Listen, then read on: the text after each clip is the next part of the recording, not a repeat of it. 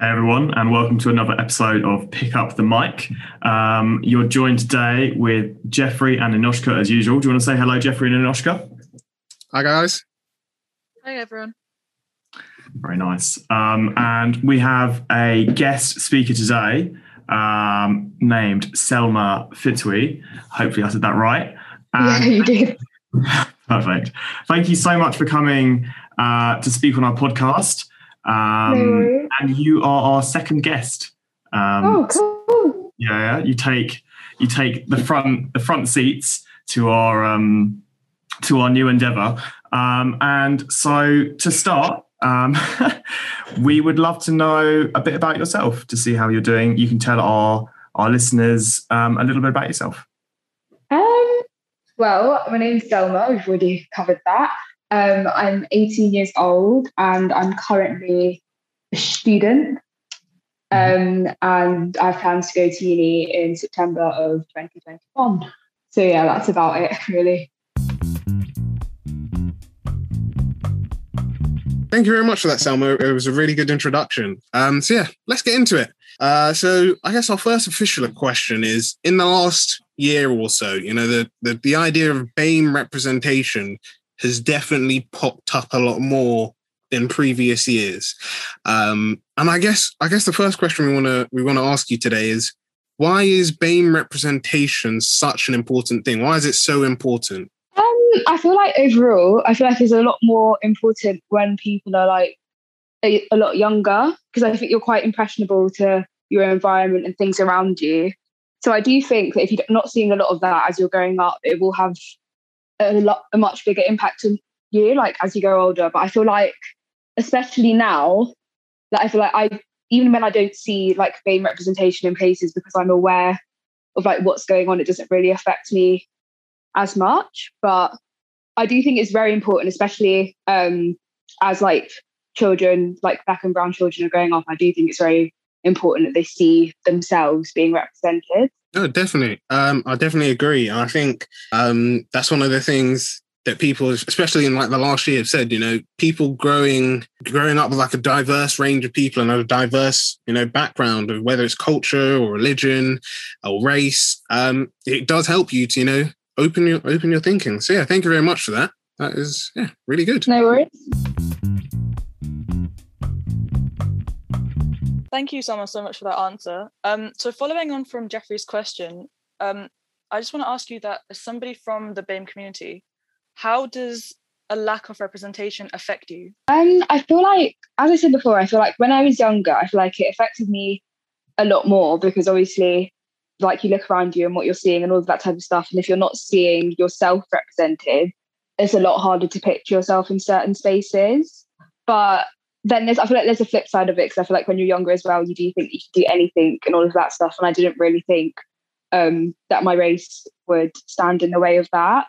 But I do feel like now, as I'm a lot older and as I'm like reading more and like learning more stuff about it and all of that stuff, I don't know. I feel like when I see the lack of representation, like I'm very aware as to why that is. And like in terms of the media and all of that stuff, like I'm very like aware to like how like they work regarding like Black and brown people. So I'm not as what's the word? You're not as taken back by it, kind of. Yeah. So you were saying that when you're younger, you think like the sky is the limit and nothing really kind of clouds your vision. And then you're saying as you get older, you kind of understand why. But do you not feel that it holds you back a little bit, even when you're older? No, definitely. Yeah. No, definitely. I do think, of course, like the world we live in, it's like equality's not, it hasn't yet become like the normalized thing. So I do think, of course, like anybody who's like from an ethnic minority is going to hold you back. Like, especially, of course, if you're like a woman on top of that, it's going to hold you back. Or like if you're part of the LGBT community, it's going to also hold you back. So like, I definitely think like that is the case. And I think I'm like very aware of that. I know, I just feel like personally when I'm like, when I'm planning things or when I'm trying to like get into something new, I just try, even though I'm aware that it will hold me back, I just try and not make that the main like issue or like the main, do you know what I mean? The main things, and I feel like yeah. Because then otherwise, I feel like that I'm already, even though I'm already like going to be put steps backwards, I feel like I'm just going to put myself even further back if I try and like get into my head about it. Yeah, I completely understand. That's a really good answer. Thank you. You're welcome. Thank you so much, Selma, for explaining about your experience with representation. And as we know, representation can help add perspectives that aren't seen and add voices that aren't heard to so many people, which gives us the ability to bring about a positive change where we can add to society. But also, I wanted to talk about the process of bringing equality in by taking away, and not taking away the voices of people that are underrepresented, but taking away harmful messages that have been encoded into our education and institutions. So I study psychology, and in psychology, we learn now, it's part of our education, that people used IQ levels, and people still sometimes try to use IQ levels to try and generalize populations, generalize races, which we know is a scientific fact of being absolutely insane, but people still do it. So how can we bring these into the light, and then how can we sever these corrupted old beliefs that are passed down to communities is a question that a lot of people are asking. But basically, what we were wondering today is how can decolonizing education help encourage BAME representation? So I think, ironically, in order to make people aware of how integrated certain beliefs and ignorant beliefs are within the education system, I feel like it takes just educating people on the matter, and just when we're for example, in terms of history and stuff in schools, giving students the option to learn about other topics, especially I feel in terms of Black history, there's a lot more to it than just slavery. So teaching students more about what happened in the past, before all of that. I feel usually, especially when I was in school, whenever we'd learn about Black history, that was always the focal point was slavery, or it would be a day on Martin Luther King, but that was it. So I think a lot of it is to do with just providing a wide range for people to choose from, and not just having the same set topics which don't actually represent Black history as a whole. I feel I've kind of taken a run onto Black history. Yeah. No, that's perfect. And I think a point that maybe you're trying to make as well is that Black history isn't just slavery. We can't think exactly. Think, hey, they were slaves and now they're not, or hey, these people were, you can't just take a group of people and say that's their only history. That's just the most thing ever. So yeah, I think even though educating about slavery can help understand what happened in the past, there's groups of people all over the world who have such rich, deep histories with massive amounts of different thoughts, different philosophies, different ideas, different ways of living that have gone on, for thousands of years and generations before. To take just a small snippet of history and to play that on repeat all the time isn't always the healthiest thing. Yeah, no, 100%. I agree with that point, 100%. Wow, yeah, thank you very much for that, Selma. That was a really good answer. And I definitely think decolonizing education, especially, what we've seen in the last year, people have said that decolonizing education will help representation, like you said, not only for people from BAME backgrounds, but also in the Jewish community as well, talking about the whole of Jewish history and not just focusing solely on the Holocaust or, these atrocities and histories that happened to these groups, because they had history before then and they've had history since. So yeah, I think definitely it's very important to be talking about these, these other periods in history, like the King of Mali, which, at some point was supposedly, and I think even currently to today is counted as the richest man in the world. But we'll just have to wait and see if Elon Musk decides to invest in some other crazy tech. Or like Sam said before, he's looking to space. So who knows? He might suddenly decide to get more income. But yeah, speaking about representation, you know, while, like we said, you know, doing it from like the educational basis is very good. And, you know, even government intervention and, you know, promoting schemes and, you know, activities to help promote BAME representation is very good.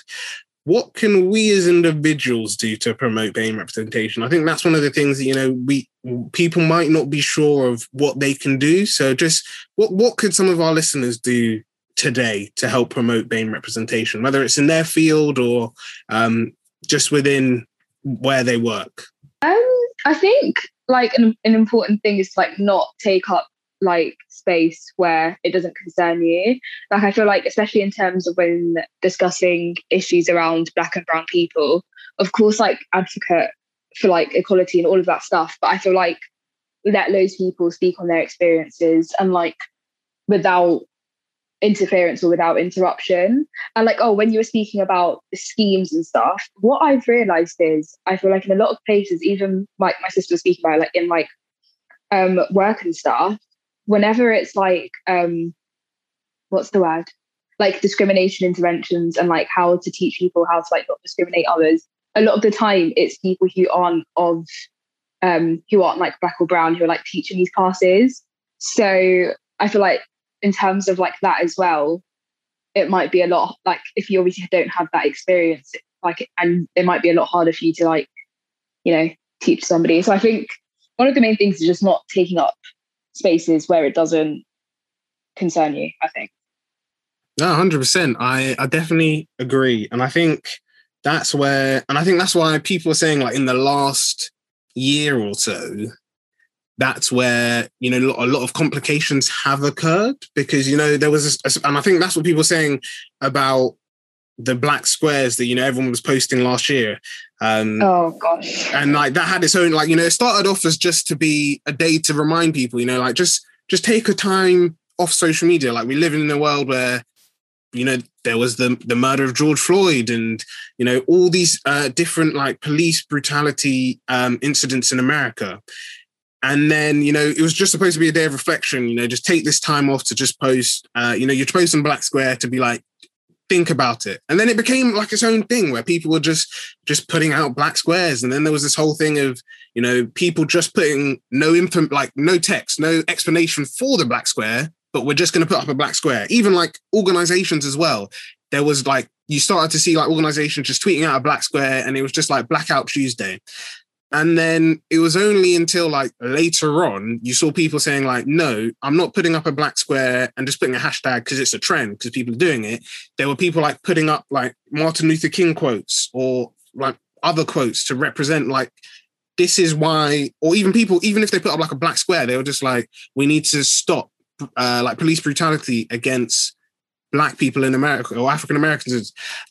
We need to use like this day to like really reflect. And I think that's what it was supposed to be. Just supposed to be a day of reflection. And, you know, like you said, it was then turned into its own thing. And I know some people said that they felt like some companies were using, even to this day, are using like Black Lives Matter as like a, not necessarily like a buyout, but like using it to promote themselves and be like, oh, you know, we're doing all these changes.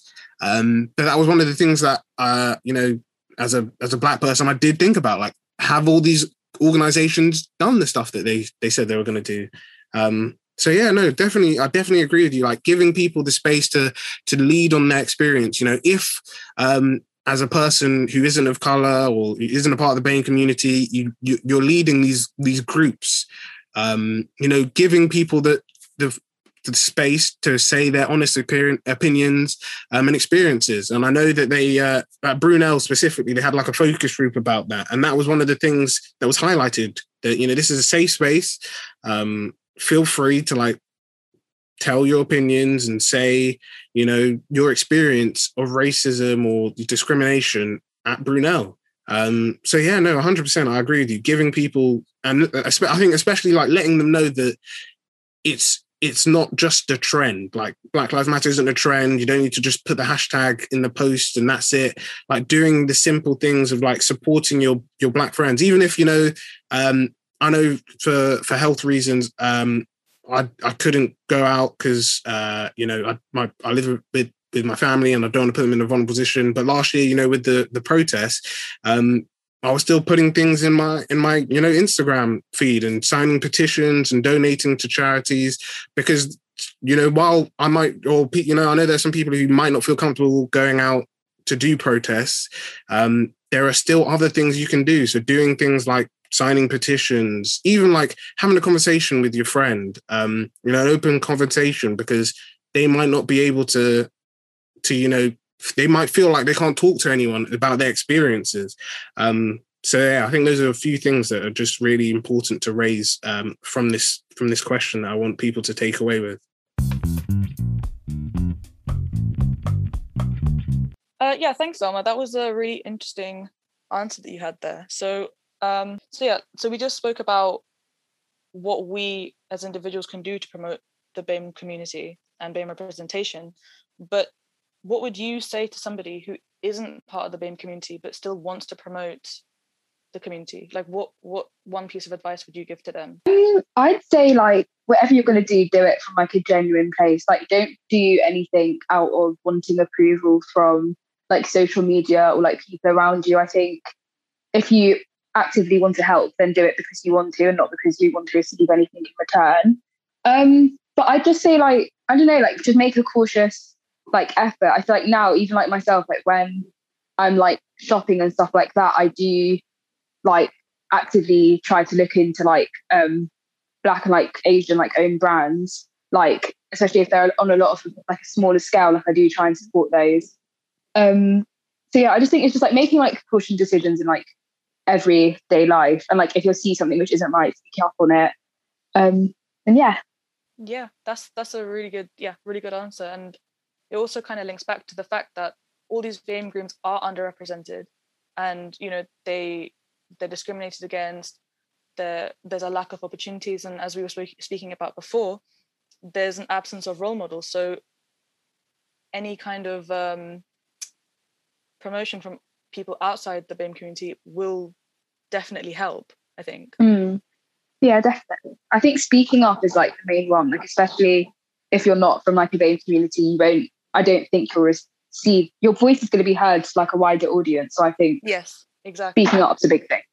Yeah, exactly. Yeah, and I just wanted to add to that, that I think with anything, whether it's to do with racism, discrimination, sexism, they have said, like, if you and I think in the last couple of weeks not even last week, in the last year, we've seen different things of there was the murder of Sarah Everland, and there was also the things with George Floyd as well, the increase in Asian hate crime. And that's one of the things that people did say, like, even if you're not a part of the group, don't feel like you can't help support the group. I think like you said, Selma, while using social media is like a good way to start, like, have those conversations. And I think that's what people say. They are difficult conversations to have, but it's better to have a difficult conversation and you bring about change, and you change, whether it's an individual's life, an organization's structure, or things like that, than it just being unsaid. And I think one example of this is with Serena Williams' husband. I think he's either in charge of Reddit or Snapchat. I don't remember. It's a tech company. Oh, it's Reddit. Yeah, Reddit. Thank you. And he left his position. He left his position because he said he feels like a person of color should be in that position.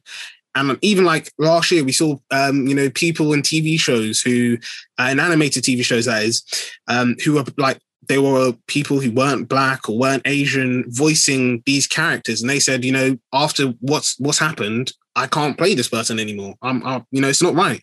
And I think stuff like that, like allowing these if you're I wouldn't say overrepresented group, but if you're a group that has that position of power, using that to allow yourself to support these underrepresented groups is like, it's the first and best step to help to help improve diversity and increase representation. So yeah, thank you very much for that, Selma.